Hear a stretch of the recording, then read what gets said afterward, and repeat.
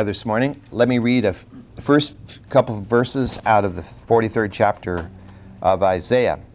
But now thus says the Lord, your Creator, O Jacob, He who formed you, O Israel, do not fear, for I have redeemed you. I have called you by name. You are mine. When you pass through the waters, I will be with you, and through the rivers, they will not overflow you. When you walk through the fire, you will not be scorched, nor the flame burn you. For I am the Lord your God, the Holy One of Israel, your Savior. Father, we're so thankful that you declared to your people, beginning with Abraham, the salvation that would come ultimately through the Messiah that we know as Jesus Christ, the one in whom we have placed our faith and who has become our Savior. We know that Jesus Christ, as Son of God, is Yahweh of the Old Testament, and we know that as He proclaimed Himself Savior of Israel, so He is our Savior today. And we're so grateful for what you have done for us. And Lord, we just ask you to guide us this morning in our study, to fill us with your Spirit, to give us understanding and insight, and pray that your name will be glorified in our midst and throughout this premises today, in the service, in the other Sunday school classes. And Father, we're grateful that wherever your word is proclaimed this day, your Spirit is there, moving and using your word. Scripture tells us that your word will not return void. So we add our prayers to the prayers of others, that this day large numbers of people will be brought into your kingdom. And we'll thank you for it in Jesus' name. Amen. Well, as I mentioned to you last time, we began what is going to be just a brief series in between our study of 2 Samuel and our study of 1 Kings. And what I want to do in this series, which I've called Israel Through the Millennia, is to go back to the original call of God on Abraham, into which God proclaimed the land, and look briefly at that land through the past 4,000 years. And we're going to do it by looking, of course, at Scripture as much as Scripture applies. And then when we move beyond the New Testament period, we'll quickly move through some of the events. Now, I've given to you today a handout. Let me just review this briefly for you for a moment. I give this to you as sort of a guide, just so that you know, as we're dealing with these events, what is the environment politically at that particular time. And I put CA, which means circa, about. In many of these dates, there's no way of knowing the exact date. As you get further on down, of course, the dates are exact, but I still used it anyway, just to be consistent all the way through there. And last time, as we looked at the call of God upon Abraham, sort of looking through the first part of the book of Genesis in a brief overview, I mentioned the Sumerian civilization. And the civilization of Sumer was the civilization that existed in the southern part of what is modern Iraq today. And it was based on a whole series of city-states that were established. Some of the names you know. One of them, of course, is an important biblical site called Ur.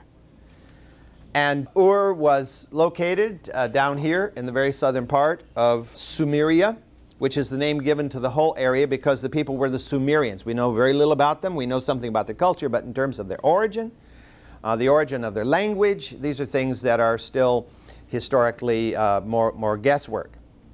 The society here was overwhelmed by a civilization that grew up here at a place called Babylon. And the Amorites, that's a Sumerian word for Westerners. They are Semitic peoples. The Amorites were Semites. The term Semitic is a linguistic term. It has to do with people who speak a language that is descended, well, in theory, from Shem. Shem, Ham, and Japheth, the Shemites, the Semites. And of course that includes the Hebrews, but a lot of other people as well. The Canaanites, the Phoenicians, the Aramaeans, the Assyrians. All of these people, the Arabs of today, are Semitic. Their language belongs to that group. Civilization grew up there, which conquered, actually ruled the area that had been Sumer for a while. And somewhere just before that occurred is when Abraham left. I pointed out last time, Abraham left Ur of the Chaldees with Terah as father. You could say Terah left with Abraham as his son, and went over here to Haran, way up here in the north, in what is today Syria, the country of Syria today. that occurred probably during the last phase of the Sumerian era, just before the Sumerians collapsed. As you see there, the Amorite period, the only really great ruler we know from the Amorite period is Hammurabi. And if you've ever studied World Civ or Western Civ or gone back and looked at ancient civilization, you've heard that name. He's about the only person we know much about from that time period in this part of the world. We know he ruled for about half a century. He made a law code, which many thought was what Moses then copied, or at least the idea copied, but of course that is absolutely false. But at the time he ruled in Amorite Babylon is about the time the Israelites ended up going down into Egypt and ultimately into captivity, roughly about that same time.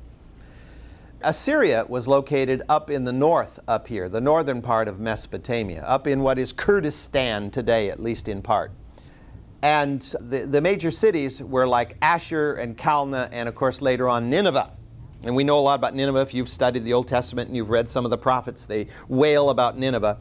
Nineveh was the capital city of a later Assyrian empire. There were two Assyrian empires, the one that ran from about the 14th century to about the 12th century, and then the one that Bible talks primarily about, the one that existed in the 8th and 7th centuries before Christ.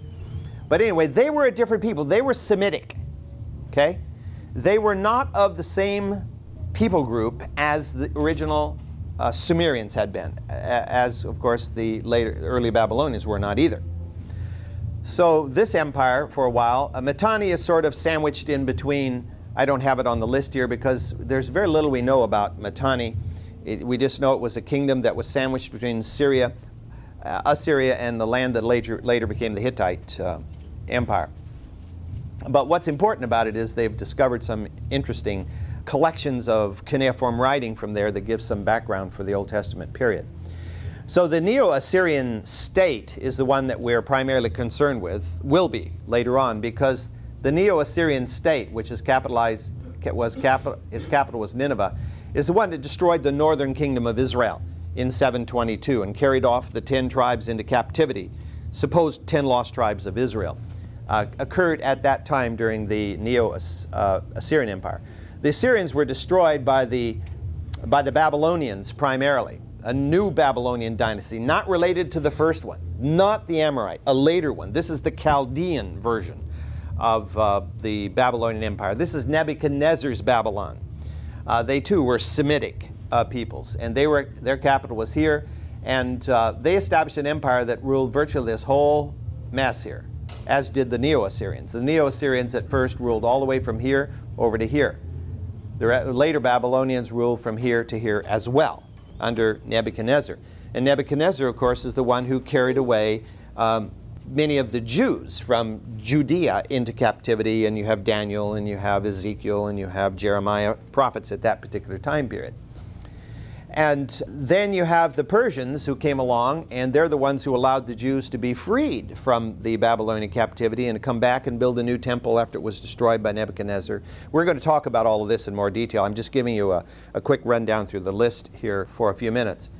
The Persian Empire eventually covers almost everything you see on this map, from the Aegean Sea all the way over to India, and all the way up to the southern steppes of Russia, and all the way down to include this and to include Egypt. So virtually everything north of a line like this was ruled by the Persians up in here. Persians were an Indo-European people, originally came down out of Central Asia. The country today is known as Iran. Iran comes from the name Aryan. Aryan is the actual name of these Indo-European people, some of which invaded India and formed the new state in India, and the ancestors of most of the modern Indians. So Indians, Iranians, Afghani, they're all related to each other. The Persian Empire was eventually destroyed by Alexander the Great. Alexander the Great came in here and shattered this whole area here, and he established a Greek empire. And the Greek empire that we are concerned about, or will be concerned about, broke into two pieces known as the Seleucids and the Ptolemies. The Seleucids had their capital up here at Antioch in Syria, and the Ptolemies were headquartered down in Egypt. Okay, they were two Greek empires that existed here, and they're going to be very important to Israel because this area will be caught in between the vice of the northern Greek Empire and the southern Greek Empire. And Daniel talks about, rather enigmatically, talks about the struggle between these two empires and the ultimate result that comes out of that. The Parthian Empire is centered over here and we're talking about Mesopotamia right now. The Parthians were centered over here in what is today Iran and Turkmenistan, part of what used to be southern Russia up over there. And they established an area, and they ruled this for a while. And then they were later replaced by a native Persian empire called the Sassanids, the Sassanian Empire, which also ruled part of Mesopotamia for a period of time. This is long after the time of Christ. You see the terms Umayyad and Abbasid. These are Muslim. These are Muslim groups. After Muhammad had established himself down here, there was a conquest of much of this world very quickly by the Muslims. The first ruling dynasty was called the Umayyads, and they were headquartered. This is probably not the best map to use for that. The Umayyads were headquartered here at Damascus, and they ruled basically most of everything that's in blue and purple on this map. They were overthrown after about a century by the Abbasids. That's a new dynasty who built Baghdad. Baghdad was built, as you see there, in 762 as capital of the new Arabic Muslim Abbasid dynasty. And they ruled everything in color on this map other than gray. This vast empire, which lasted for nearly 500 years, with some damage to parts of it. The Turks then came down out of this area up in here called the Seljuks. They plunged through here. They captured Baghdad. They were called the Seljuks. And they ruled this area all through here for a while, even into Asia Minor, and conquering part of what had been the Roman Empire, later on the Byzantine Empire.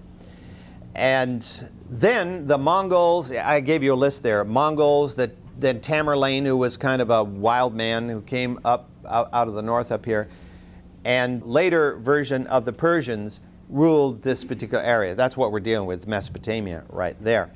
And then came the Ottoman Turks, who established an empire which would cover eventually would cover most all of this region right in here. The Ottoman Empire, which would have its capital at Constantinople, which is today called Istanbul. The Ottoman Empire would control this region until the British invaded in World War I.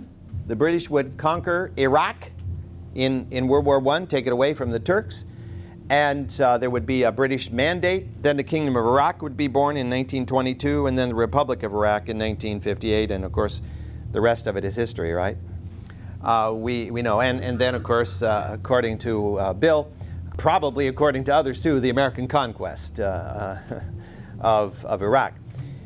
Egypt down here went through a series called the early dynastic period, when it was being formed and the first pharaoh was established, for example. Then the Old Kingdom. We know the Old Kingdom because if you ever go to Cairo and you look out on the horizon, you see those big pyramids. That's when they were built. It was in the Old Kingdom about 4,500 years ago. Those large the three great pyramids at Giza. Then there was an interregnum called the Nomarchy. The Middle Kingdom was the kingdom we'll be concerned about, because that is the kingdom that existed when Abraham came out of Ur of the Chaldees. The Hyksos era is when they went into Egypt. And the New Kingdom was the great kingdom of Egypt.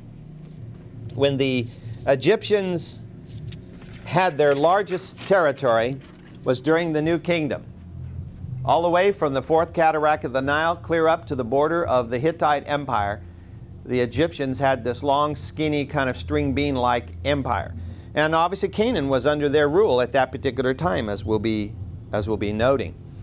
That will collapse, and pharaohs will arise down here in a place called Nubia, which is in Sudan today, and then later in Libya, and will rule Egypt for a period of time. Sate, that's just a local Egyptian dynasty. Then the Persians will conquer Egypt at that particular time, and then it'll be part of Alexander the Great conquered Egypt. He was called Pharaoh. He was called a god too. He kind of merged the Greek gods and the Egyptian gods all together as one. He became Amun-Re Zeus, combination. He thought of himself as a divine person. Then the Romans would conquer Well, looks like it's died. There it goes. Romans would conquer Egypt. You remember all those wonderful names, Julius Caesar, Mark Antony, Cleopatra. This is where they come in. And then when the Roman Empire breaks up into an eastern and western half, that's when the eastern half becomes known as the Byzantine Empire. And Judah, Jerusalem, Israel will be part of the Byzantine Empire, a Greek-dominated empire from the capital city of Constantinople up here. That empire will then be overrun by the Muslims. You have the Umayyads and the Abbasids again. Then you have the Fatimids, which was a Shiite group. Most of these Muslims were Sunni, which is the main branch of Islam today, but a smaller group called the Shiites actually invaded, established the Fatimid dynasty, which is named after Muhammad's daughter, because the Shiites believe in a blood connection back to Muhammad for their leadership. And so the Fatimid dynasty will rule for a period of time, and then Saladin will conquer the area after he defeats the Crusaders. And then you have the Ayyubid dynasty for a short period of time. Then the Mamluks, who were sort of like slave conquerors, slave mercenaries who were brought in to help fight, who then take over the country.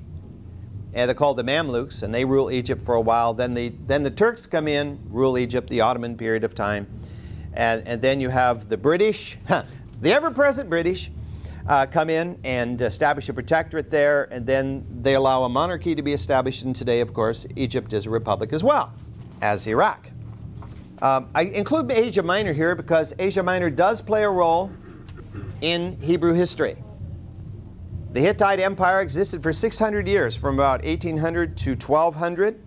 They're important because they're the first to introduce iron weapons and iron tools to this part of the world.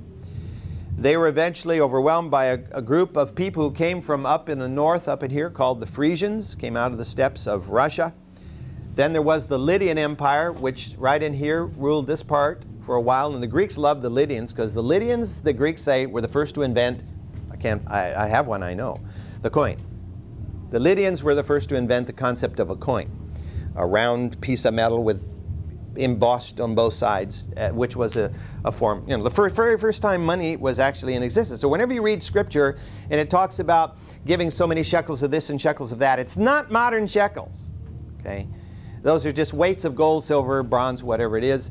The coin is not invented till the 7th century before Christ. So if you ever find a coin that says, minted in the 10th century BC, there are several problems with that, of course, to say the least. Then the Persians came, and then the Greeks came, but the Greeks didn't really have total control of this area. And there were other independent kingdoms, like Pergamum, Cappadocia, Bithynia, Pontus, Bithynia, and so forth, were independent kingdoms that existed along with the Seleucid Empire. Then the Romans came, then the Byzantines came. This, of course, was part of the heartland of the Byzantine Empire. Then came the Seljuks, then came the Mongols, who just destroyed everything. And then the Ottomans, and of course today you have the Republic of Turkey, which is sort of friendly to the United States. Now, more specifically, of course, to us is our desire to understand Palestine, Canaan, Israel. And history of this area is usually grouped in the early history is usually referred to as early bronze, middle bronze, or late bronze. And those are the ages that are usually described in talking about the history of early Israel. So from 3000 BC down to about a little past 2000 BC, you have what's called the early Bronze Age. The difference in early, middle, and late bronze is simply the quality of the bronze and the quality of the workmanship of the bronze and the prolific use of the materials as opposed to Stone Age equipment. And the Middle Bronze Age, both of these are times when this whole land is ruled by petty Canaanite kingdoms. Land was made up of city-states. That's why when you read about the conquest, there's this king, that king, the other king, all these kings. 31 kings were given a list of in Joshua. 31 kings. 31 kings in an area that you could stick into California 10 times. You know, think, well, those are pretty small kingdoms. Yeah, right, they were just city-states. They weren't real kingdoms in the sense that we think of them. Then, of course, it was part of the Egyptian New Kingdom. Then the Israelites came in, and I there have given you the early chronology, what is believed to be the earliest date that the Israelites could have invaded the land, around 1400. Others believe it occurred 100 or more years later, which would simply shorten the period of the Shophatim. In other words, you see the era of the Shophatim, I've given it there as about 300 years, but if the conquest actually occurred a little bit later, it could be 200 years, the length of the era of the Shophatim. Now, as we studied through 1st and 2nd Samuel, we looked at the development of the united monarchy under Saul, David, and Solomon. And so this whole land here was under the control of an Israelite kingdom. First Saul, then of course David built the big empire, and then Solomon followed up by consolidating that empire more or less. And then upon his death it divided. His son took the southern part down here, Judea, and Jeroboam, a rival, took the whole northern part. 10 of the tribes of Israel followed after Jeroboam. So this became called the divided kingdom. You had a northern kingdom up here called Ephraim or Israel. You had a southern kingdom called Judah or Judea. And the lengths of time of those two are different. Both started around 930 when Solomon died. But the northern kingdom ends with the coming of the Assyrians and the destruction of the northern kingdom in 722 by an emperor called Sargon II, and the carrying off of the leadership of this area into captivity. The southern kingdom lasted all the way down until 586. The first conquest by Nebuchadnezzar was in 606, but he allowed a king to continue to rule, sort of as a governor in Judea, until 586, when he destroyed Jerusalem, destroyed the Temple of Solomon, ruined everything, and carried more off into captivity over in Babylonia, right? All right, then you have the coming of the Persians. They allowed the Israelites to come back. It was part of the Persian Empire. The Persian Empire was overthrown by Alexander the Great. And at first, Egypt, the Egyptian form of the Greek, the Ptolemaic kingdom, ruled Judea at first. And then later, the Seleucids from the north, Alexander's descendants. We're going to get more detail about that later, so if it's all a haze, don't worry about it. And then during this, the two will fight each other, the Greeks from Egypt and the Greeks from Syria. The Greeks from Syria will win and will rule Israel for a period of time. Then there will be a native dynasty which will sort of overthrow them, at least kick them out, and called the Hasmoneans. And so you have not quite a century of local Jewish rule under a dynasty called the Hasmoneans. And then the Roman Empire comes. When the Romans come, everybody else is dominated. And then the Roman Empire continues to rule the area until it divides around 395, and then it becomes part of the Byzantine Empire. Then the Umayyads, the Abbasids. And the only little difference here is that from 1099 to 1291, there was an interim period here in which much of this was ruled by the Crusaders. This is the era of the Crusaders, the Kingdom of Jerusalem. And Crusaders dominated this area for not quite 200 years. Not consistently, but at least largely. And then after that, the Mamluks destroyed the Crusaders. So the Mamluks out of Egypt ruled the Holy Land for the period that you see there. Then came the Ottomans, then the British Mandate. The British conquered Jerusalem in 1917. The British marched in under General Edmund Allenby and conquered Jerusalem in 1917 in December. And then, of course, the British gave up their mandate in 1947, and Israel proclaimed itself a republic in 1948. What role did Babylon, the Tower of Babel, have in the spreading of the languages and the people in all this? That's a good question. Well, it obviously happened way before all this, but I'm just curious.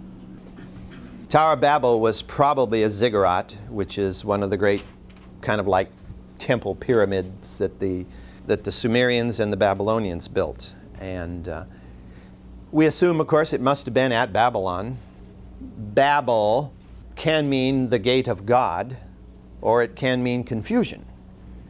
And most of us think that probably confusion is the origin of the name. That is, from the Christian perspective, we think of that.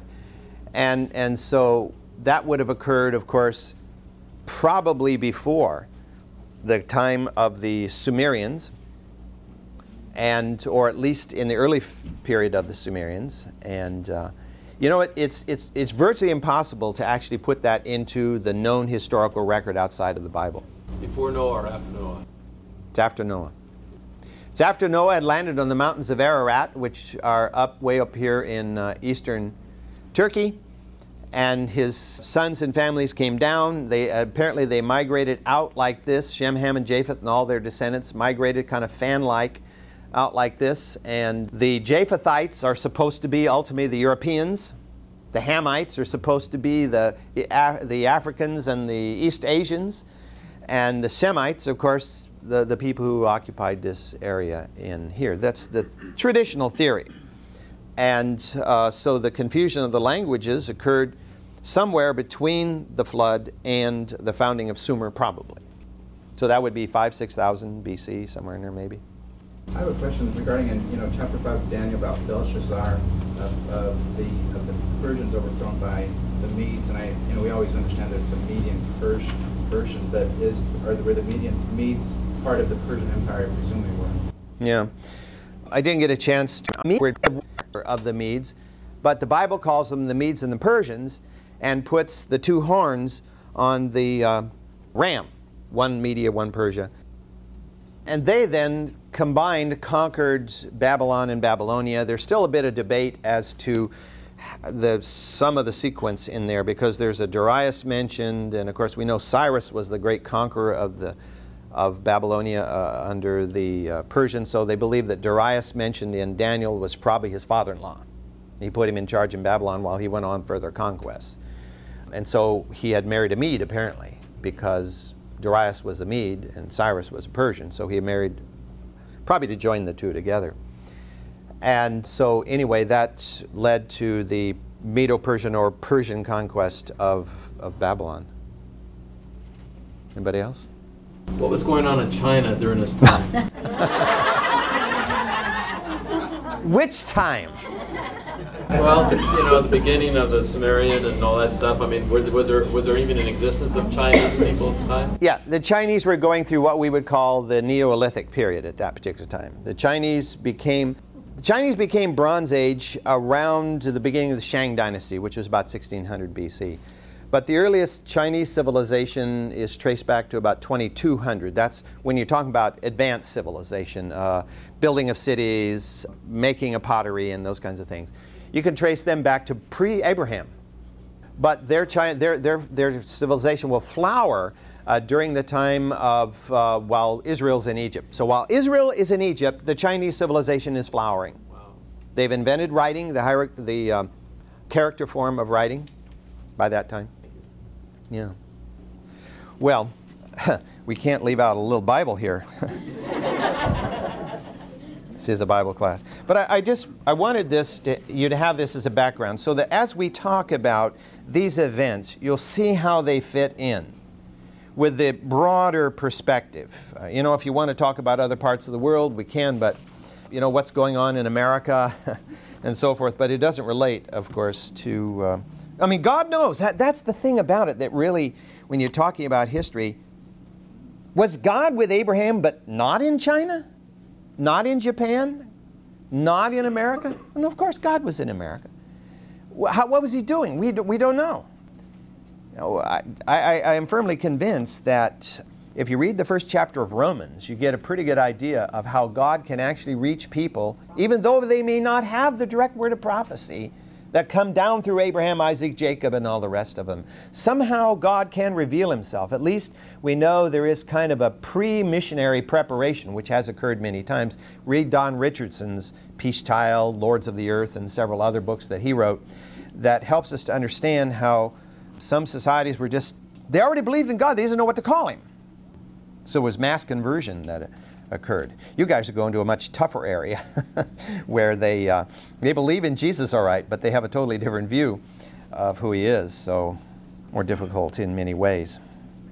But we were talking about Abraham, Isaac, and Jacob, and Isaac was born. Before Isaac was born, whose name meant what? Laughter. Before Isaac was born, Abraham was living down here in the Negev, which usually is used in Scripture to mean the south. The actual Hebrew word, Negev, is believed to mean dry country. It's kind of a steppe land. It's great for herdsmen down in here because it's mostly grassland, relatively flat. Not totally so. It's got some ruggedness to it. But Anyway, this is where Isaac was born, and this is where Isaac will spend almost all of his life, between Beersheba here and Kadesh Barnea, which is just down off the map here. In this area, this is where Isaac will spend most of his life. Abraham, of course, will send a servant all the way up to Padan Aram, which is in modern-day Syria, near Haran, at Haran actually, to get a wife. He didn't want Isaac to marry one of the pagan Canaanites. So he sent his servant to go all the way up to Padan Aram to get a cousin and bring her down to marry his son. Did that cousin know the Lord? Well, Abraham came from that family. To what extent did that family know the Lord? Was it just Abraham who heard the voice of the Lord, or did Terah at all know about the Lord? Did Abraham's brothers know about the Lord? Well, we can only assume one way or another. We believe Rebekah, if she quickly did believe in the God of Abraham. She was brought down and she married Isaac. Isaac's two main contributions to the history of Israel. You notice the least is said about Isaac of the three. Abraham, Isaac, and Jacob. A lot about Abraham, a lot about Jacob, very little about Isaac. So his two main contributions were to marry Rebekah and then to father two sons, Esau and Jacob. And from those two sons, of course, will come both a blessing and a curse. Because Esau is, quote, the elder son. They were twins. And he was supposedly born first. Esau was the older son, but as we all know, and we've heard so many sermons on the fact that he sold his birthright for a bowl of lentil soup. Because he despised his birthright. No big deal. What's his birthright? Who cares? I can handle it on my own. I'm a rough man, you know. I can go out and kill game and whatever. I don't need any birthright. And of course, Jacob, for his part, rather than just saying thank you very much, Esau, for the birthright, he of course tricked his brother into giving him or selling him the birthright. And so you have two boys, these twins, neither one of which is exactly a paragon of virtue. And Esau, of course, will simply abandon the whole thing, and Jacob will flee too. Jacob will flee to the north. But before all this happens, there's a very, very important event that, of course, you've heard many sermons on, having to do with Isaac when he was a youth. He was sort of the passive person in this. I suppose you could say it's a third major event in Isaac's life. But he was the passive person in this. The major player was Abraham. And that's when God said to Abraham, go up to the high country. The word is Moriah, to the high country, and there I want you to sacrifice your son. And what is interesting about this, let me read that from 22nd chapter of Genesis here. Yeah, Genesis, chapter 1. Now it came after these things that God tested Abraham and said to him, Abraham, and he said, here am I. He said, now take your son, your only son, whom you love, Isaac, go to the land of Moriah, and offer him there as a burnt offering on one of the mountains of which I will tell you.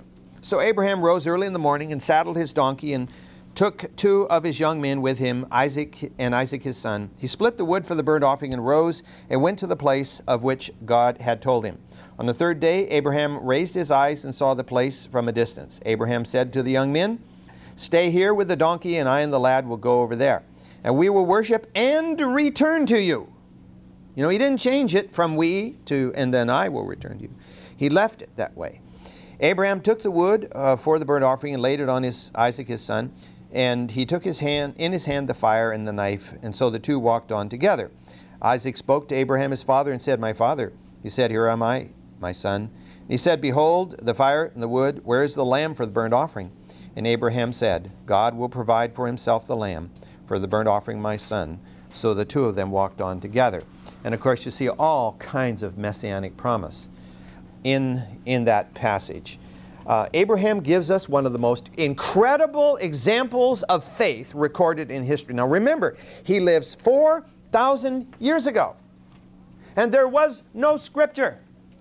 You and I have the whole book. He had none of the book. And yet he gives us an exhibition of faith unparalleled in the history of Christianity or of the Bible, for that matter.